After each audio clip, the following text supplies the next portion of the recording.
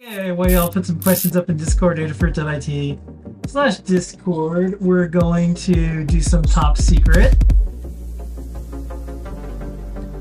This week on Top Secret, let's play a couple videos, and then you're going to talk about one of the things that you're working on and more. I'll try. Related, what is this? These are some Rev Bs of my Pico bell with DVI output. This has a mini DVI output port and stemma QT, and it goes on a Pico or a Pico W.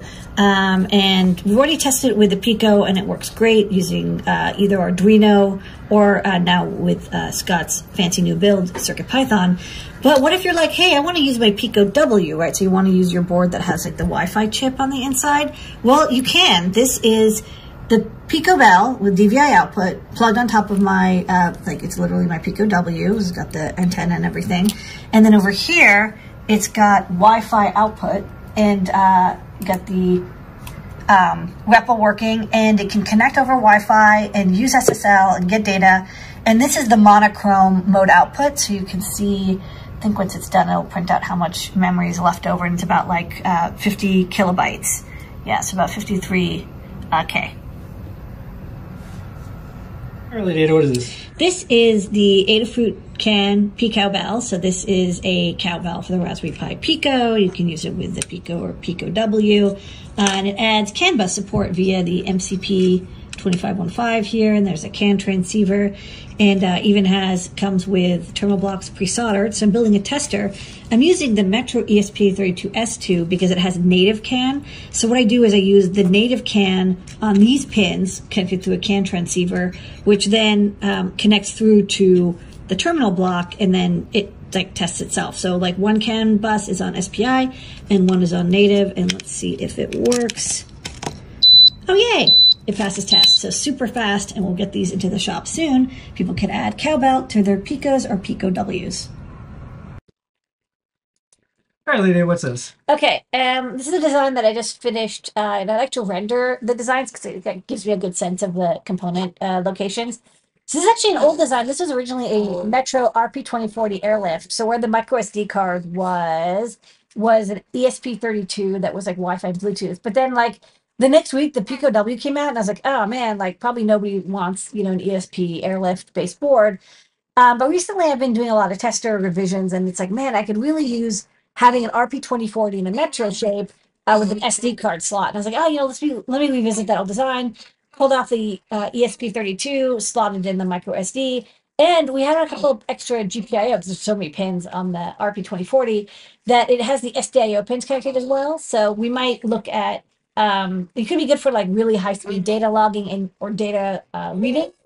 And another thing I added is it's got both the SWD Classic and over there, my hand's cut off, but it's got the 3-pin debug port that is on the Pico H. You have the standard like Pico probe debug port.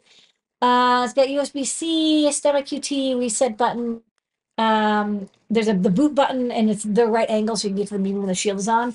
And one funny thing is, so D0 and D1 are RX and TX, right, on Arduino, but on modern Metro Arduino shaped boards, you can use them for UART. That's what the hardware UART is, but the hardware UART would be D1, D0, not D0, D1. And so there's a little DPD switch. So you can switch on whether you want the pins to go 0, 1, 2, 3, 4, 5, like in a nice, pretty order, or you want to use hardware serial and you want it to be in the correct orientation, or maybe you designed a board and you got the UART pins backwards, right? And just swap them. So it could be very handy. I tend to swap the UART pins all the Okay, time. and you have something you want to show on the overhead? Yeah. Top secret? Okay, this is a big top secret then.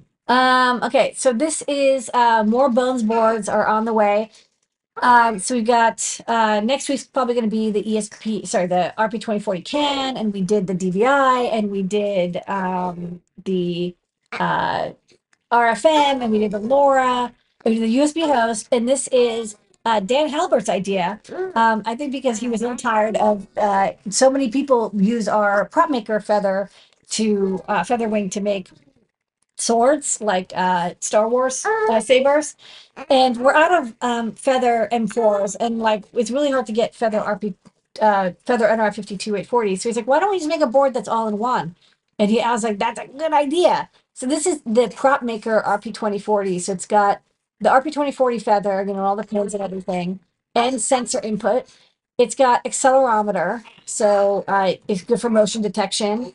It's got an I2S amplifier because the RP2040 doesn't have a DAC, but it does have really good I2S support with PIO, and you can play MP3s or WAV files. And it's got these terminal blocks that are going to be pre-soldered in, so you don't have to do any soldering.